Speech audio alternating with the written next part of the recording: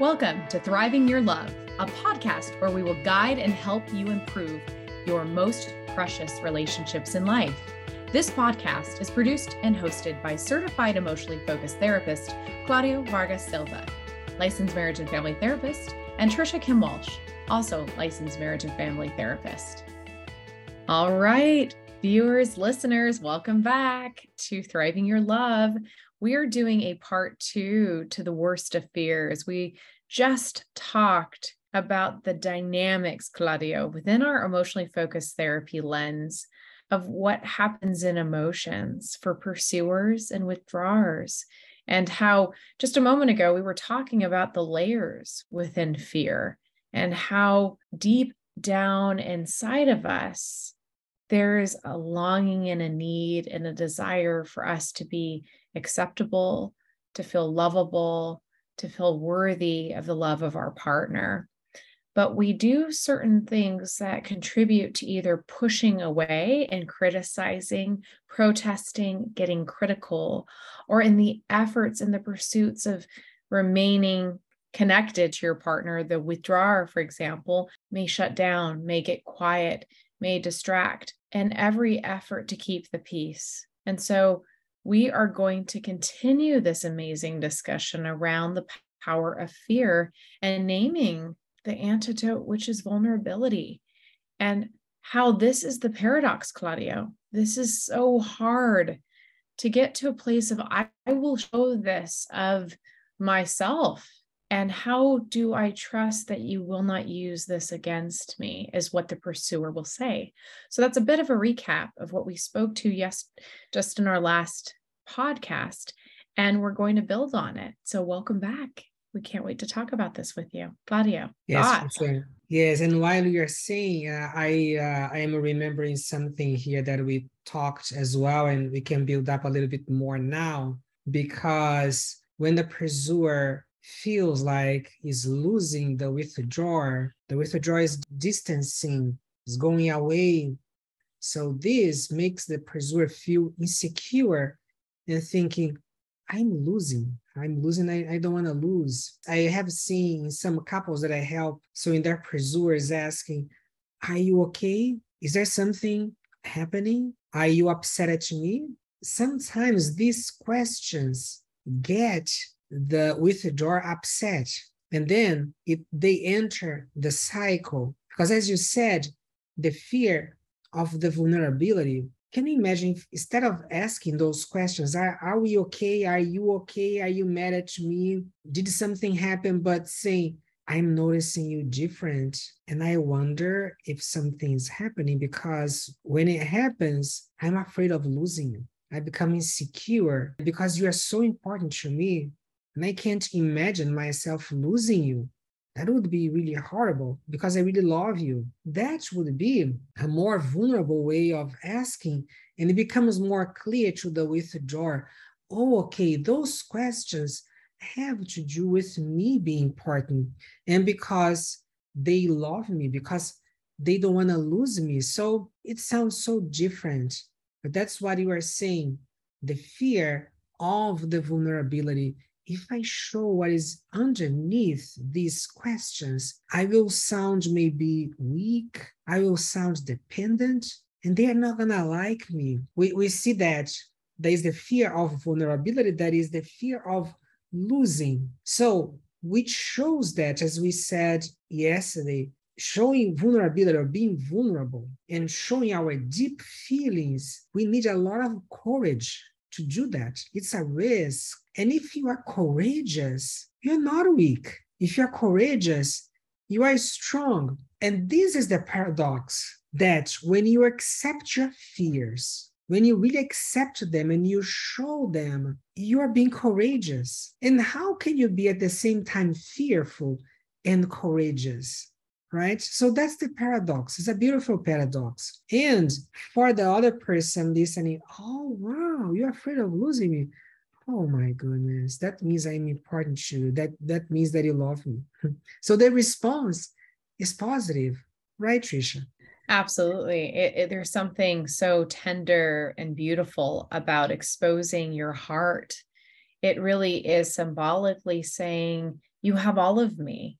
You don't just have the best of me, but you have the fears of me. And the fears of me is that you've been part of my life. You are part of my world that contributes to me feeling safe. And the idea of losing you is scary for me to tell you how much you mean to me, how much I want you to see that everything in my life has contributed to your presence. Your presence gives me joy. And when things are not going well in a relationship, it is really courageous to say to the partner, this is what hurt me. How often, and I'm asking you viewers, listeners, to be thinking about that, is how often do you say to your partner without anger and without pulling away, about telling your partner about the hurt and about the pain? We just don't go there. And we don't go there because we are fearful that it can be used against us by either by appearing as if we're needy, we're too much, or making too big of a deal of it. And it does bring back memories of the past when by our caretakers, people that were very important to us in our life, maybe even our exes, that said, you are too much, you are too needy. I mean, Claudia, I've been told these things by a parent, and I've certainly been told this by an ex. And so when my heart was shown to say, here, how much I love you and need you, and I was told, don't, then it causes you to pull away and say, oh, I showed that, and that didn't feel okay. That didn't feel good. That also was not a healthy relationship for me to be in at the time with that person. Also, parents can sometimes say, I don't know what to do with this fear because I'm fearful of this fear. So I'm naming, Claudio, there is so many layers to fear. And it is a beautiful paradox, is when you are safe enough to tell your partner, I can come to you and say how much you mean to me, that the idea of disappointing you is so much that I cannot even bear disappointing you, that I will turn away, I will shut down, or I get angry at myself, and then you see my anger rather than you see my pain. Yeah, that you saying this now, and you making the connection also with our childhood and our relationship with our attachment figures in our childhood. I remembered one case that I was talking to a family in my office, and they were immigrants. The child was saying about his fear that his mom could be sent back to her place of origin, to another country. And this child started crying. And when he started crying, his mom started laughing at him. It was really sad because she couldn't really see the preciousness of this child's feelings and how this child was being really vulnerable. But she told me a story of her childhood, that her parents, they came to this country and left her with her uncle and aunt, and they treated her like a maid. They would have their own children eating with them at the table, and even this person's parents would send money and to take care of her and her siblings, but the family used that money in their own children, while that client of mine and her siblings, they were working from 5 a.m., getting water from outside to the house and working on the field since they were like 5 years old. So she didn't have her own feelings being accepted by her uncle and aunt. How many times she might have cried, she might have said about her pain. That wasn't accepted, that wasn't honored. Now she couldn't honor her own child's crying of fear of losing her. And then we see what happens, because this child that is showing their feelings and mom is not being there to accept, is going to be so afraid of showing feelings in the future. And that's what we see that might happen to us as well. It's a beautiful story, Claudio. I really appreciate you for sharing this with our listeners because it's a reminder of the stories that we hold in our hearts. And it's so rich with culture. It's so rich with survival. It's so rich with love. I'm just reminded of how at such an early age we learn the language of love is contingent on our survival. So we're constantly looking at cues. We're constantly looking at facial expressions, tone of voice, body language. Most of my clients, Claudio, the vignette, the case that you described is filled with trauma. And that is a reminder to our viewers that your partner has traumas, has injuries of what we call attachment injuries. I referenced that in our last podcast that we know nothing about. So understand that behind the fear is a pain of rejection and abandonment that your partner may not have shared with you. And I found, Claudio, in my own couples therapy work that I've had with my husband is hearing the story of your partner and hearing the vulnerability to share a story like this brings the partners closer together. And often they will say, I did not know that. I did not know that happened to you. And then I ask, as the therapist, what is it like for you to hear your partner share this experience? And they say, I feel closer. I feel like I want to hug him, her. I want to kiss them. I want to hold their hand. And I say, tell me more about that. And they say, well, I just think they got through that really difficult time. And that must have been so hard. If I was only there for you, I would have comforted you. I would have taken care of that little boy, that little girl. And then tears come down the partner's eyes. Usually that response is, the other partner says, I didn't want to share this with you because I was afraid or fearful that you would say, this is too much. This is too much drama. This is too much of the story that tells me that these painful, terrible things happen in your life that we close off on. But instead, it brings the couple together.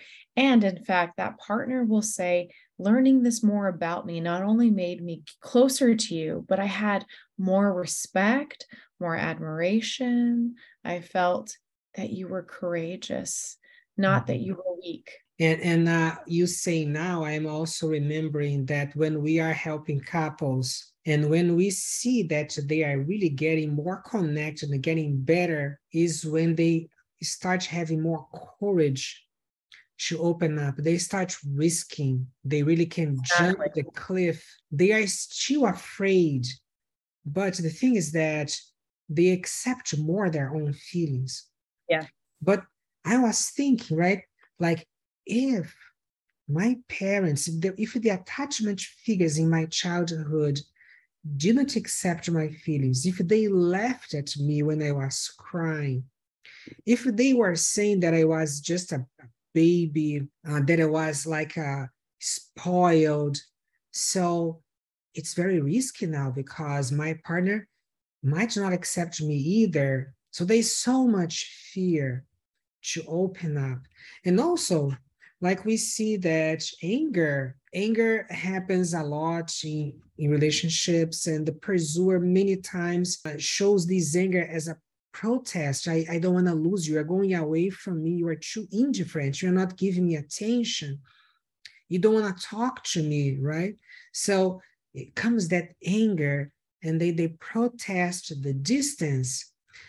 And the withdrawer cannot see behind or underneath that anger, the love that is, you are important to me.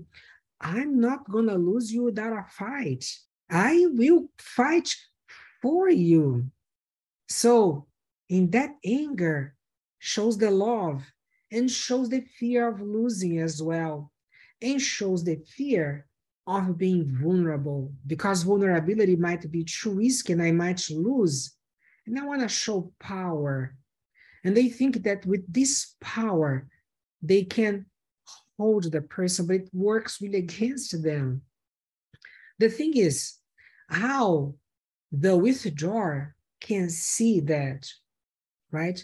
Because from the withdrawer, we have another reality, a different reality. Because for the withdrawer is distancing for the fear of arguments. If I stay here in this conversation, if I talk to my partner, I know that generally it doesn't work well. We end up fighting. And if we fight, I feel hurt. I may hurt my partner, and we might hurt the relationship, and I might lose her or him. So what happens? This is fear. So then the withdrawal distances from fear. Now, can you imagine, Tricia, if the withdrawer could understand that underneath that anger of the pursuer, underneath that protest, there is also fear of losing, there is love. So my own fear prevents me from seeing your fear. So when we are in fear, we have a hard time looking and seeing the love in the other person. We cannot understand. We cannot empathize and have compassion towards the other person. We see the person as attacking me, as a threat, but we don't see that underneath that protest, that anger, that apparent strength is someone who feels so weak, so dependent, so alone, so sad, and so afraid of losing. And it happens that both the pursuer and also the withdrawer, they cannot see the fear and the love in the other, because the pursuer also doesn't see the distance from the withdrawer as also being afraid of losing. If I stay here and I talk to you and we have a fight, I might lose you. By the way, you are complaining so much about me that I think that I am actually at the point of losing you, and I don't want to threaten, this thing that I am right now holding our relationship. I want to be really, really careful because you're so important to me. So the pursuer doesn't see that distance, that paralysis, that still face, that underneath there is so much fear and so much love, because the pursuer is so important to the withdrawer. Isn't that sad, right, friend? It is so sad. And yet there's something so reassuring in recognizing what fear is love is fear and fear is love. Is that you said something, Claudio, that really stood with me, is the fight for the love, the fight for the closeness, which ends up pushing away the withdrawer or the person who says, you're unhappy with me. And I so love this person. I don't want to be a disappointment. I don't want to feel like a failure. So I get quiet. I'm careful. And it's because I love you and I fear that I could lose you. I get quiet. And the other partner is, I love you so much that I'm fighting for this relationship to continue to stay alive. And so there is a sadness, and there is a reminder, viewers, listeners, that we are telling you that this happens for all of us, that Claudio, as we're talking about, this has happened to us. So we're letting you know the good news to this is the antidote, is that vulnerability, is that we all have fears. This is our worst fear. All of us have this worst fear, more or less. And then what is it like for the withdrawer to hear from a pursuer, like me, I'm a pursuer, to say, the greatest fear I have is losing you. You are the most precious person in my life. There's no one that I want more in my life, that you were irreplaceable. You were invaluable to me. What would that be like for my, in this case, husband, to hear that? And in therapy, when we've had our sessions, he says, this feels good. I like this. I like this so much more than I like you criticizing me, trying to control me, trying to get big and making me feel like I can't deal with this. So I'm going away. This meaning this conflict, not me, but in the cycle, I hear this is me. I'm not enough. So the pursuers out there, listen to the remedy, is the very thing we don't want to look at, is the very thing we need to look at. And that is our vulnerability and our fears matter. And you said something important, because the withdrawer is not running away from the pursuer. They're running away from the possibility of having fights or criticism or complaint because they see this as a threat to the relationship. That's their fear. Another thing too, like I was talking about the pursuer that doesn't want to reveal and be vulnerable and risk showing feelings. The same thing that with the door.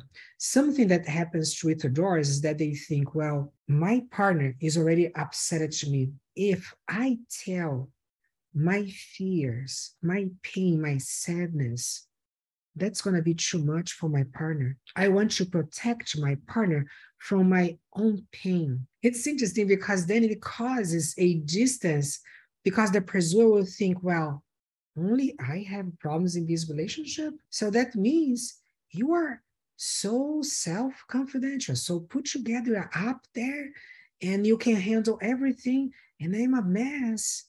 But the pursuer doesn't know that the withdrawer is actually holding those things because they think that they should protect the pursuer from their own fears and problems and pain. And especially sometimes for guys, and if they came from a culture that thought that men should be strong and they should always be there to protect their, partners, and then they think, well, if I'm a man, I shouldn't really show any fear or pain. I am here to be the hero. I am here just to help. I cannot show fear. I'm not going to be a man if I do that. She might be disappointed at me if I do that. She's not going to think that I am her hero. And I have had, like in some cases like that, women turn to their partners and say, I want to be your hero too. And that makes me feel important. It makes me feel like I have a purpose in this relationship and that you need me. So I feel stronger because I have been feeling so small, like so dependent, like only I have problems. And they don't see that underneath that wall, there is someone who feels also so dependent. And that's what we are talking about. If when they open up, each one opening up to the other, it brings closeness. It's not up there and distant anymore. No, we are here together. We are equal. We are human beings. We have the same fears. We need each other the same way. Absolutely. That's so beautiful, Claudio. I know as we're coming closer to the end of today's podcast episode, I just want to say the reminder to our listeners there is another way. There's a better way. And that is showing up with fear is also showing up with love. And your fears matter. And they are the greatest gift that we can give ourselves because it says, I am connected to you. To lose that, anyone would fear the loss of a great love in their life. So Claudio, I think the message we really want to cover today is that it does change the relationship of the beliefs we have ourselves of not being good enough or being small or being invaluable or unworthy. We actually change our perceptions of ourselves. When we share our fears, we see ourselves different when we see our partner different. And that is a great thing. And we'll probably share more about that in future episodes to come. So thank you everyone for listening today. Thank you. Thank you so much for tuning in with us today. We hope you'll join us soon again for our next episode of Thriving Your Love.